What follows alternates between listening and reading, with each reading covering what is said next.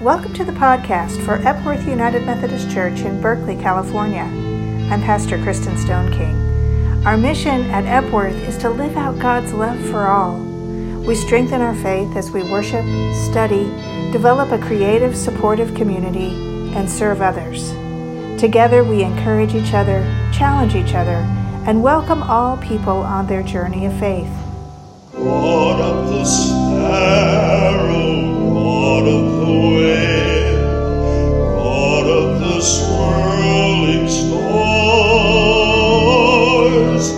how does the creature say, oh? How does the creature say praise? God of the earthquake, God of the storm, God of the trumpet blast, how does the creature cry, woe? We are a reconciling congregation, meaning that persons of all sexual orientations and gender identities are welcomed to help transform our church and our world into the full expression of Christ's inclusive love. We are a sanctuary church advocating for the rights and dignity of immigrants, and we stand in solidarity with the movement for Black lives. How does the creature say thanks? God of the hungry, God of the sick, God of the prodigal, how does the creature say care? How does the creature say life? God of the neighbor, God of the poor, God of the pruning hook, how does the creature say love? How does the creature say peace?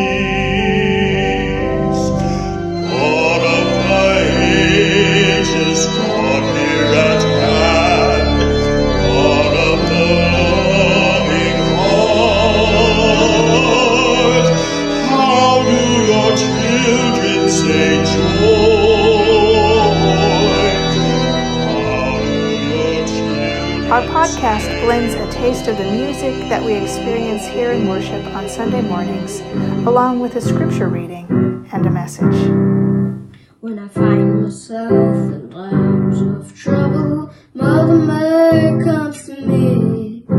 Whisper words of wisdom, let it be.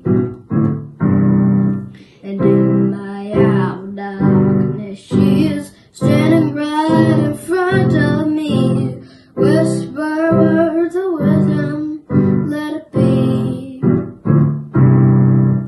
Let it be, let it be, let it be, let it be. Whisper words of wisdom, let it be. And when the Today's scripture reading is Psalm 19. The heavens tell about the glory of God. The skies announce what her hands have made. Each new day tells more of the story, and each night reveals more and more about God's power. You cannot hear them say anything. They don't make any sound we can hear, but their message goes throughout the world. Their teaching reaches the ends of the earth. The sun's tent is set up in the heavens. It comes out like a happy newlywed from their bedroom. It begins its path across the sky like an athlete eager to run a race. It starts at one end of the sky and runs all the way to the other end. Nothing can hide from its heat. God's teachings are perfect. They give strength to her people. God's rules can be trusted. They help even the foolish become wise. God's laws are right. They make people happy. God's commands are good. They show people the right way to live. Learning respect for God is good. It will last forever. God's judgments are right. They are fair. God's teachings are worth more than pure gold. They are sweeter than the best honey dripping from the honeycomb. Her teachings warn her servants, and good things come to those who obey them. People cannot see their own mistakes, so don't let me commit secret sins. Don't let me do what I know is wrong. Don't let sin control me. If you help me, I can be pure and free from sin. May my words and thoughts please you. God, you are my rock, the one who rescues me. Let it be, whisper words of wisdom, let it be.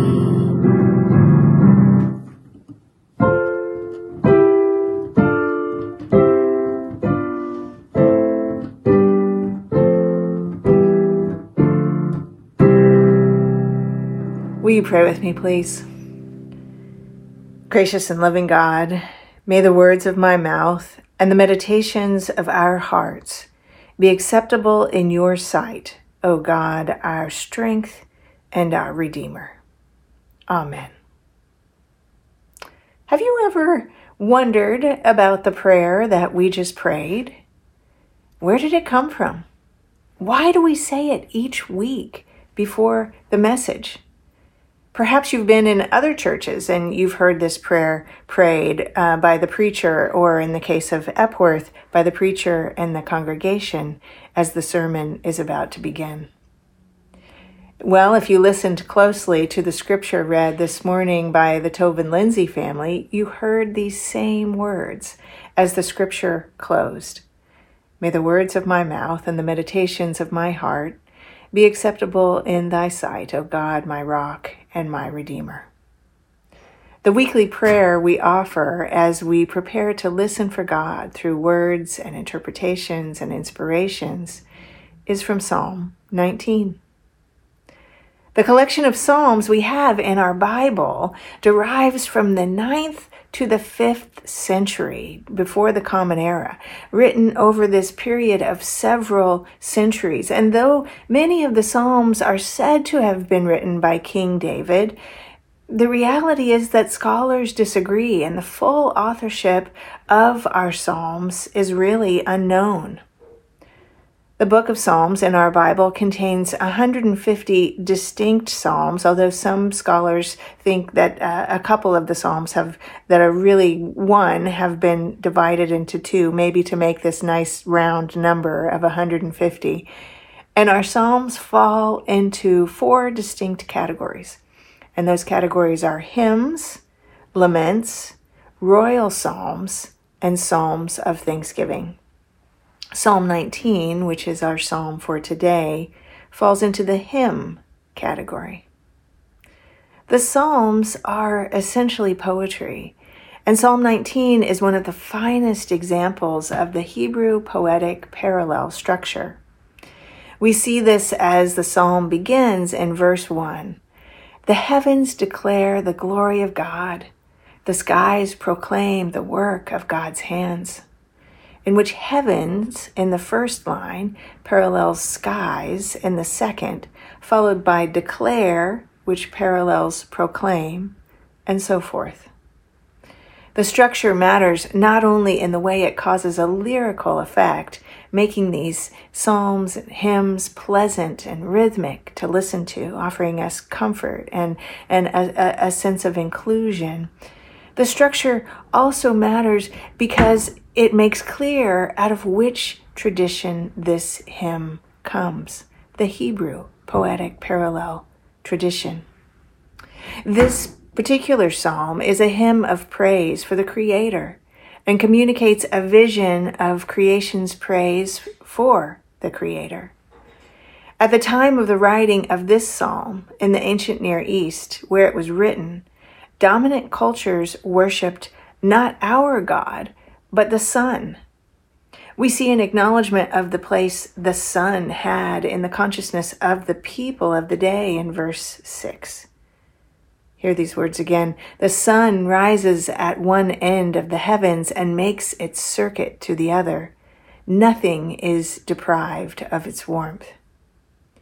This indicates that the sun, much more than the moon, was regarded as the sovereign celestial body, ruler of the day by the people of the ancient Near East, but not the Hebrews. Heaven, the sun's natural place of authority, is entirely subject to its dominion in their understanding. Nothing is deprived of its warmth refers not only to the sun's absolute dominion over the sky, but is probably also a good reference to the widespread belief in the ancient Near East of the sun as an all-seeing, all-knowing, all-revealing presence of justice from whom nothing nefarious could be concealed.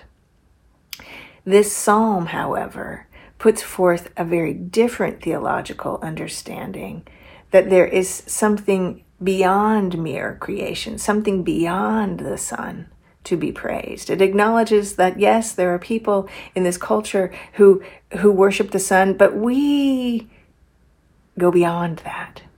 Our God is an awesome God, and that even creation praises this entity beyond itself.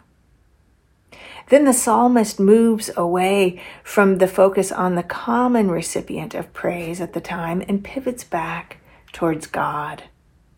The law of God is perfect, the psalmist says, reviving the soul. The testimony of God is sure, making wise the simple. The precepts of the Lord are right, rejoicing the heart. The commandment of the Lord is pure, enlightening the eyes. The fear of the Lord is clean, enduring forever. The ordinances of the Lord are true and righteous altogether. More to be desired are they than gold, even much fine gold, sweeter also than honey and drippings of the honeycomb. Such beautiful words. And yet this was a countercultural claim, that though the sun had dominion over the skies, God has dominion over the sun and all of the heavens, all of creation, and that God's dominion surpasses our understanding. To proclaim an authority other than the one others say is in charge is to take a risk. We typically think of praise as a light and enjoyable activity. The phrase praise music comes to mind, a style of contemporary worship music that's peppy and upbeat and joyful. But to offer praise, particularly in a mixed theological setting, as was the ancient Near East, as is some settings today, is to take a risk, and a kind of gravity is required that we would do well not to overlook. When we offer praise, we are taking a risk in three particular ways. First, we are articulating a distinct reality and a distinct authority. Second, to express praise, we must make ourselves vulnerable. And third, to offer praise is to express a commitment to the one who is being praised. We risk naming reality and authority. We risk by being vulnerable, and we risk in our expression of our commitment. And it is these risks in praise that give it its power. When we offer praise, we are expressing a vertical relationship with a higher power in and over our lives. We are telling the world what we love, what we enjoy, who we appreciate, who we honor, what we rely on, who we rely on. In an era both then and now, many authorities and entities compete for our loyalty. And in some settings, adherence to the dominant authority is an assurance of safety.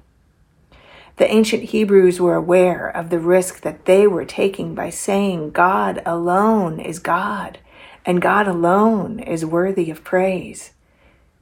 but still found a way to proclaim who their God is and what difference that makes for the reality they experience. They found a way to do this even in a complicated environment and not just survive, but necessarily thrive.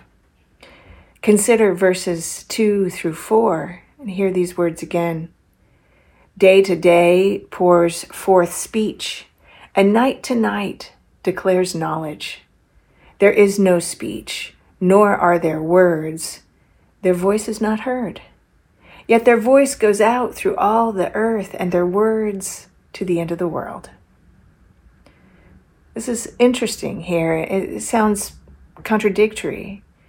The psalmist here is taking considerable pains to construct this elaborate image of vocality, only to insist that the celestial communication which breaks into human perception does so without the necessity of speech. This might seem paradoxical. There's praise for speech, then praise for communication without words. But in ancient Israel, the Israelites had distinguished themselves theologically from traditions that gave consciousness to elements of creation, such as the sun, by saying that only the Creator had ultimate knowledge of the divine. To offer praise, they had to describe that ultimate reality they were praising. And to describe, just like to name, is a way of having power over that which is being named or described. So to maintain the rightful place of God as worthy to be praised and beyond human comprehension, this poetic paradox is constructed. Second, to really praise God, we can also see how we are required to risk being vulnerable. Just like love defies a perfect explanation and description, so too does our Creator. In opening our mouths to offer praise, we know before we even begin that our praise will be imperfect. And yet we accept that imperfection, opening our hearts to the attempt, because the attempt is what matters. Think of, for a minute, about someone you love. Hold the image now of that person and feel the warmth of love you have for that person in your heart. Would it be possible not to express this feeling? Is it ever possible, on the other hand, to express it fully? And yet we try. We must try. Poets and playwrights, sages and songstresses throughout the ages have attempted this expression. How much more then must we express our delight and joy in the one of our ultimate love, our God, even though it makes us vulnerable to do so, to expose our hearts and to know that our expression will never fully capture the reality of God. And finally, in offering praise, we risk in making clear who and whose we are. When we lift a psalm of praise, we communicate where we stand, which is in the goodness and grace and mercy of God. And yet to fully receive these good gifts, our commitment to our relationship with God is necessary as we open ourselves and we express this commitment in praise.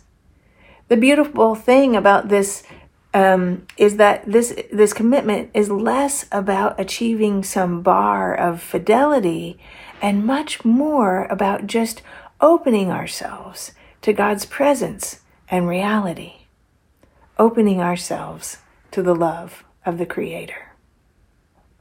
In praise, we acknowledge God's power, and in acknowledging God's power, we are freed to just be human. We aren't God. We are in praise of the Creator. We are in praise of God. And when we do that, it reminds us that we are not God. To be human is to live and to grow and to learn. What a gift that is. We're not God. And to be human is also to be able to make mistakes, to necessarily make some mistakes, to forgive and be forgiven, to struggle, but also to find in God and in naming who God is, a release from these things. You may have heard the phrase, we are human beings, not human doings. When we offer praise, acknowledging the doing of our Creator in all of its complexity, unknowingness, and goodness, then we see that the ultimate responsibility for doing, for bringing about this or that, or making this or that happen, does not rest with us. It rests with God. Now, please don't misunderstand me. We are all called to act in this world. But in praise of the one God, we are reminded that our actions too are offerings. We can act and release, and we can also just be. The movement of Psalm 19 goes from the cosmic to the intimately personal. And this is what takes place in worship. We enter into a space of the ineffable and the holy. Then we hear a word that is expressly for us. We experience a presence of divine goodness and then feel the care in the passing of the peace or a prayer that is offered for our need. Our God makes all of this possible, and we participate in this relationship and reality through praise.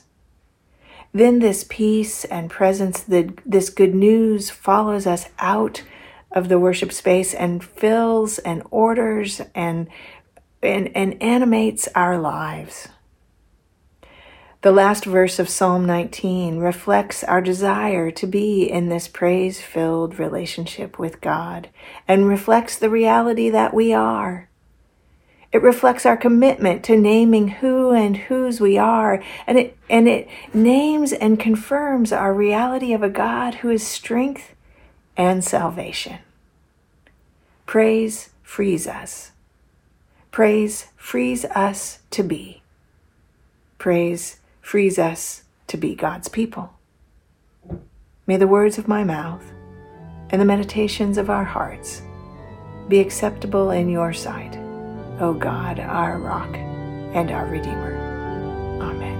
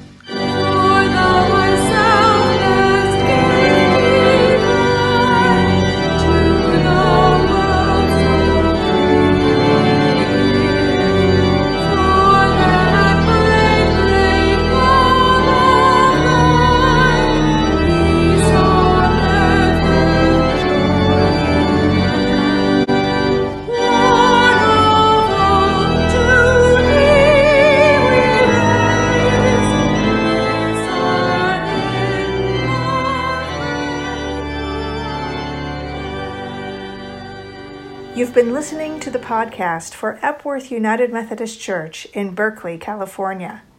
Wherever you're located, we'd love for you to take a next step in growing in faith in this community. Our online worship is at 10 a.m. on Sunday mornings on Facebook, YouTube, and on our website at epworthberkeley.org. Or you can fill out an online Connect card at epworthberkeley.org/connect. Have a great